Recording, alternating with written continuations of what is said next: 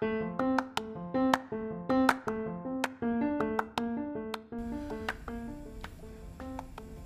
everybody, this is the Success Estate Podcast. I'm your host, Mike Johnson. Thank you so much for checking out episode 5. Today I think we're going to have a great show for you. As a matter of fact, I think this is going to be very beneficial for anybody that is thinking about buying or selling a house, or if you're actively doing that right now, this could be a great opportunity for you to really think about some things and figure out what's going to be the best strategy for you to be successful. As all of you know, if you've watched any of my shows before, information, I believe, gives confidence, and confidence helps you to succeed in whatever goals that it is that you're setting as far as buying, selling, investing, and especially even owning. Don't want to leave that part out. As a matter of fact, today's show will probably touch on some of the ownership part, but primarily this will be a show for people that are either buying or selling. So, with that being said, if you've been up under a rock or something, you probably hadn't heard. But if you've been out in the world, you probably know that the crazy thing about the market right now, for one, is that people are working from home. So there's an opportunity a possibility, let me say, that you'll hear a couple of children running around here. But hey, that's just part of the game. I work from home.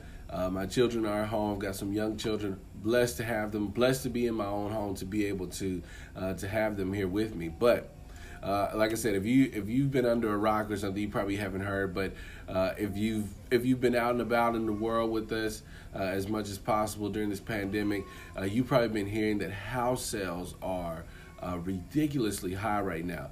Some areas even more so than others, especially areas like Dallas. I'm just hearing reports. Now, I don't know this information firsthand, but I'm hearing reports from other people of houses selling $40,000 or $50,000 over the asking price, right? Now, that's just whoa, you know. I don't know that we'll ever see. I tell everybody, I think this is a perfect storm. We'll probably never see these sales and interest rates as low as they are, and as sales as high as they've been. With that being said, I took the last 3 weeks to touch on, the last 2 weeks, to touch on a couple of the loans that are out there and available for buyers. And then also to the episodes, the 2 episodes before that, are just kind of my personal experience that I think would be helpful for buyers as well, owners as well. So please go check those episodes out, especially last episode with Roberto Monsivais.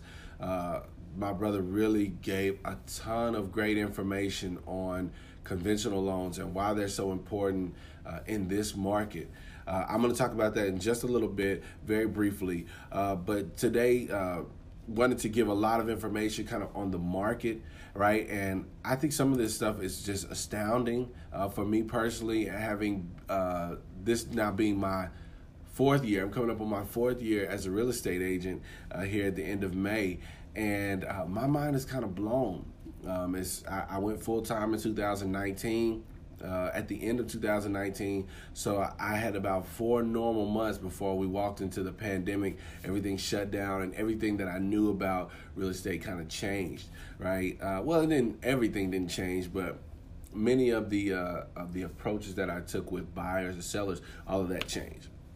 So with that being said, we're just looking at Q1 market statistics in the Longview area. Now, this is not just specifically Longview, but the numbers stay pretty close either way.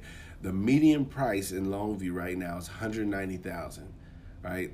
That's the average. That's up 17% year over year. So last year in 2020, it was down. It was about 17% less. Which is still pretty high. We're looking at closed sales up 500 to 506 over the quarter, and that's up 18% year over year, 18.8% year over year. That's crazy. You know, in the winter months and the months leading up to spring, you expect it to be a little bit slower, but it hasn't slowed down a bit. And then the active listings that we have. Now, here's where the kicker is. The active listings here are at 459 is what they've listed here, and it's down about 41% year over year. That's a huge drop, right? We're getting close to half of what we would normally have. It's down so much.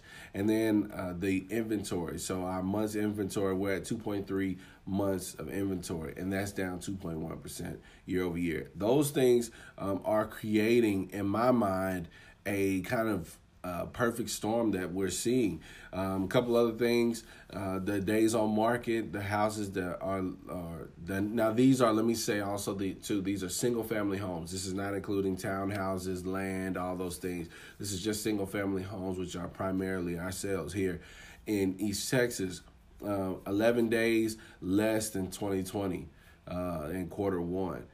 These houses are just literally flying. It seems like they're flying off the market. I don't know if there's a literal way for them to fly off the market, but and then also to the days to close. The days to close have gone up a little bit, but the total days from closing, the days on market is about 9 days less than 2020, right? So the competition has spiked for these houses that are hitting the market, and when they go quickly. Last thing that I'll give is the median price per square foot. A lot of people talk about the square footage price. I think it's kind of hard to use that as a standard unless you're just talking about a house that is pretty common in the area. $101.65 dollars per square foot. That's up 17% over last year. And last year, we're coming out of the first quarter was kind of the end of our normality, right? The norm that we had was up until about March, and then I think it was March the 10th or something like that where everything shut down, and then all of a sudden rates started dropping and things like that. So you kind of look at how did we get to this place where the median price is so high? It was making harder for affordable housing to be purchased, where it's making it harder for people on the lower scale of the price range to get in to buy a house. You're looking at several different factors. So, of course, when the pandemic shut down, and I kind of talk about this with a lot of people because it's important to see why this is a seller's market. So basically all that information that we saw is basically showing that it's a seller's market. Sellers can put their house on the market. Most sellers can put their house on the market, and there's maybe four buyers to every house, so that you're shuffling through offers and you're picking the highest one. So every time they're picking the highest one, it's just driving the price up more and more and more. So with that, it's kind of how did we get here? Well, if you take a look at what happened last year when everything shut down, not only did we stop moving, but people stopped getting job opportunities, promotions. People stopped making travel arrangements or relocation arrangements to go and to live elsewhere, do other things, to maybe get a larger house and things like that. All these things started happening, and then people were losing jobs, so they couldn't maybe sell theirs and go buy another. It's just a lot of different things that caused the inventory to drop. So we had less houses because people just couldn't move. We couldn't go anywhere. And, with the whole country just about shut down and locked down, people just couldn't go anywhere. There's no reason to sell. It actually became a little probably scary to sell a house at that time because where were you going to go?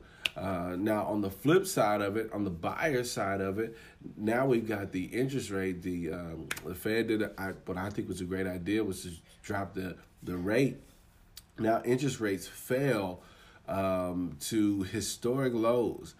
They fell, and then it incentivized buyers to keep coming to the market to try to buy a house. If you had a job still and you were able to secure your income, it seemed like a fabulous time to get on the market because when you would normally pay for like at $150,000, you could probably get up to $160,000, $165,000 and pay the same thing monthly. right? Because those interest rates. Now, I did shoot a video. If you're wondering how that happens, I did shoot a video on my Facebook page. You should go check it out to explain why lower interest rates allows you to buy more house. It's very important for you to understand, especially in this market. I'll talk about that in just a little bit. But so I wanted to give a few not just tips, but more so some outlook on our market and kind of what I'm seeing these days, and some things that I hope will be helpful for you. First, we'll start with the sellers. Just because it's a seller's market, I want to say, does not mean that you can do whatever you want in the market, right? So that doesn't mean that you can put the house on the market for an outlandish number and be able to secure that purchase or from the buyer. Our area is a little bit different from areas like Dallas or the larger areas in Texas, Dallas, Houston, things like that. We still have some semblance of normalcy. Now, the great thing is for you as a seller, is that you'll have, like I said, possibly for the good ones, for the good houses. Now, these are basic updated houses. You know, they doesn't even have to be. We're not even talking about like granite countertops all the time. Sometimes it's a nice clean Formica countertop with some flooring, some tile flooring. Everything is clean. Everything is maintained. You can tell it's maintained. People are coming in to snatch those houses up. Now, what does that mean for you? That means that you can, as long as you have, especially if you've taken care of your home well. This is where the ownership part comes in. If you're taking care of your home well, then you have a great opportunity to come in and get a lot of value on your house. You know, we saw the numbers. The median price is up 17%. What you have probably seen for a value in your house a while ago, it's possible that you could see a 17% growth in the value on your home. For I know lots of people that are trying their best to take advantage of the opportunity, and I suggest that. If my family was in a little bit different position, I probably would say, hey, y'all, let's figure out what we're going to do, but let's pack up, sell this house, because it's probably not going to be money that we're going to be able to make down the line. Like I said, I believe personally, I don't know the future, but I believe personally that the scenario, it created kind of a perfect storm that we won't be able to recreate. I know realtors even. I've heard their stories. I've heard the stories of realtors that say, hey, they tell their family, look, we're moving. We'll find somewhere else to live. We're just going to sell this house and get all the money that we can out of it and put it towards the next house. That actually makes some sense to me. If you have a place to go and you're not going to be putting anybody out and you're not going to be stressing your family out, I definitely would go and sell the house right now. Like I said, just because it'd be too hard to make this significant of an increase in value on your home later on down the line. But my warning to you is, here's the saying that I've been using recently: take advantage of the opportunity on the market, but don't try to take advantage of the market. Right, because I've seen several people now make this mistake where they're taking their house and they're not really paying attention to what's going on around them. They just know there's a higher price. They take a stab at one of the highest prices that they can. They don't do any updating to their house. They don't even clean their house, and then they put it on the market and expect somebody to bring them an offer. And I have a serious problem with that. Even with the agents that are just like, yeah, put it on the market at a phenomenally high price and see what happens. Well, you could still, like, people are wanting to buy a house, but they're not idiots either. Yes, it's a lot of competition for the same houses, but not for all houses. Like I said earlier, the good ones go quickly. The good ones go quickly. The good, not even the great ones, the good ones go quickly. But I've seen people that do no cleaning, no no prep work for their property, put it on the market and ask for even more than what's going on, sometimes $15,000 more than what's normal in the area in order to try to take advantage of the market. That's taking advantage of what you see going on and trying to catch somebody slipping. That's just not going to happen. People still want to feel relatively good about the dollars that they're spending. And at the end of the day, what they live in, they want to be able to function in without and even if they are paying a higher than normal amount, their monthly is probably staying the same. So they still want to get that, they still want to have that good home feeling when they walk in. If you don't do any prep work or anything, you just throw your house on the market just to see what'll happen. For one, here's the worst case scenario for you. You put it on the market, you haven't done any prep work, you ask a really high amount for it, and people walk in and they see the picture first and they walk in giving the house a shot, and then when they get in there, they realize that that something's not right here, that the house isn't taken care of, but you want a lot of money for it. People are, like I said, people are not idiots. They're not dumb. So they come in and then they don't want anything to do with the house.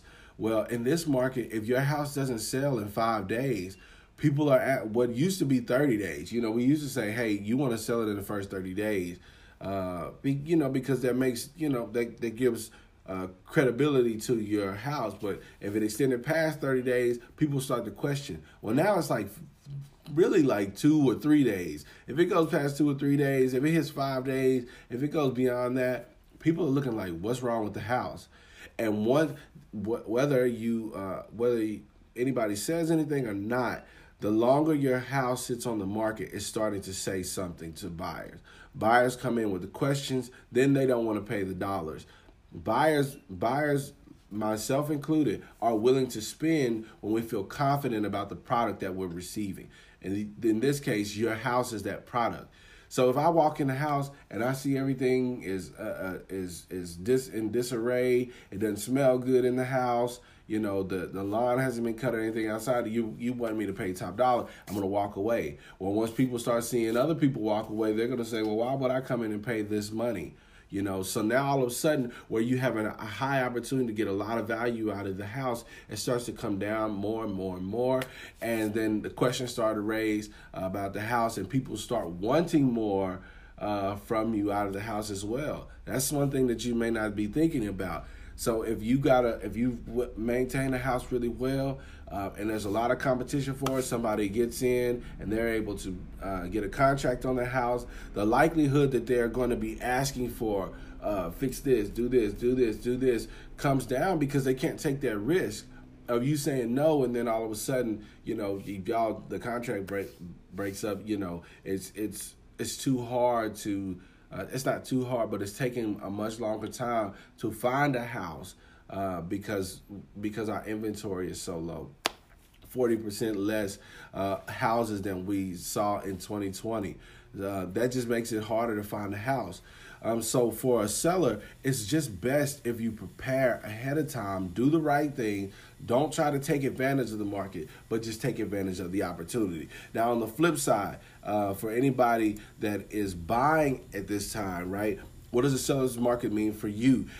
It means that you're at a little bit of a disadvantage, right? You don't have the upper hand in negotiation. Somebody asked me about negotiation the other day, and I was like, I don't even know what that is anymore. Like, I don't really get a chance to negotiate very much unless I'm just offering more. Like, hey, if we offer you this, will they be able to, put us in a prime position to receive this contract? To get a contract on this house. I've seen... for most people, it's probably taking about 3 months to get into a house, right? Maybe even into a contract. I try to tell everybody, I've always said 3 months in advance was really good, mainly because it allows you to get everything prepared, and then you start looking, get your feet wet. Well, right now, we're pretty much having to toss you right into the water, right? You're going to have to learn to swim out there in the middle of the deep, right? Because right now, you just don't have a lot of time. What I don't like doing I've never liked pressuring anybody into buying a house. So I've kind of had to walk the line of being able to tell people, hey, look, yes, I want you to make a sound decision. I want you to feel confident in your decision. We got to do the prep work ahead of time so that when you do walk into that space, you can say, okay, yes, I feel good. What do I mean prep work? Now we talk about offers and what you're going to expect, and especially in the first 7 days of a contract. What's making a strong offer? What's an offer that isn't receiving many contracts these days? What's not receiving the nods these days? We kind of talk about those things ahead of time, so that way when you see the house that you love, you get a chance to jump in the mix and present a strong offer. That's the prep work that we're having to do ahead of time. We're basically having to go through scenarios, different things ahead of time so that when you see the opportunity, as we used to hear in sports, you can be quick, but not necessarily in a hurry. What that means is that I don't want people to rush around, oh, I got to buy a house, I got to do this, just take this one, give me this. I don't want you to do that, right? I want you to be confident. When you see the opportunity that is best for you, I want you to capitalize on it and move with a quickness, right? That's control, right? That's what that is. That's control. Right now, I always tell people, hey, you're going to have to aim high. The good ones, especially, listen, if you are in that $100,000 to $150,000 range right now, I'm preaching to you patience. You're going to have to be patient. You need to give that 3 months, more like 4, maybe 5 months, because we just don't have a lot that is hitting the market in that amount right now, especially in Longview. You'll see some in the Henderson area. I've seen some really good ones in the Henderson, Kilgore, Marshall area. I've seen some really good ones. Hallsville, Gilmer, Longview. I have not seen many that I would say, hey, this is what somebody would be looking for. Even White Oak, Gladewater, I haven't seen very many. Gladewater, I've seen it sprinkled here and there as well. But primarily between that $150,000 mark, be patient. Start super early, right? And if you don't know where you would stand as far as pre-approval amount, go put an application in now. A pre-approval does not mean that, applying for a house does not mean that you're buying a house. It means that you're getting the information to determine whether you can or can't, right? And you can continue to build the plan after you find that out. Also, too, for buyers, I'd say aim high again. I'm going back to that point. Aim high, mainly because right now, if you go to your lender and say, hey, what's the difference between $5,000 and $10,000? Let's say I'm approved for $175. I see a house at $150.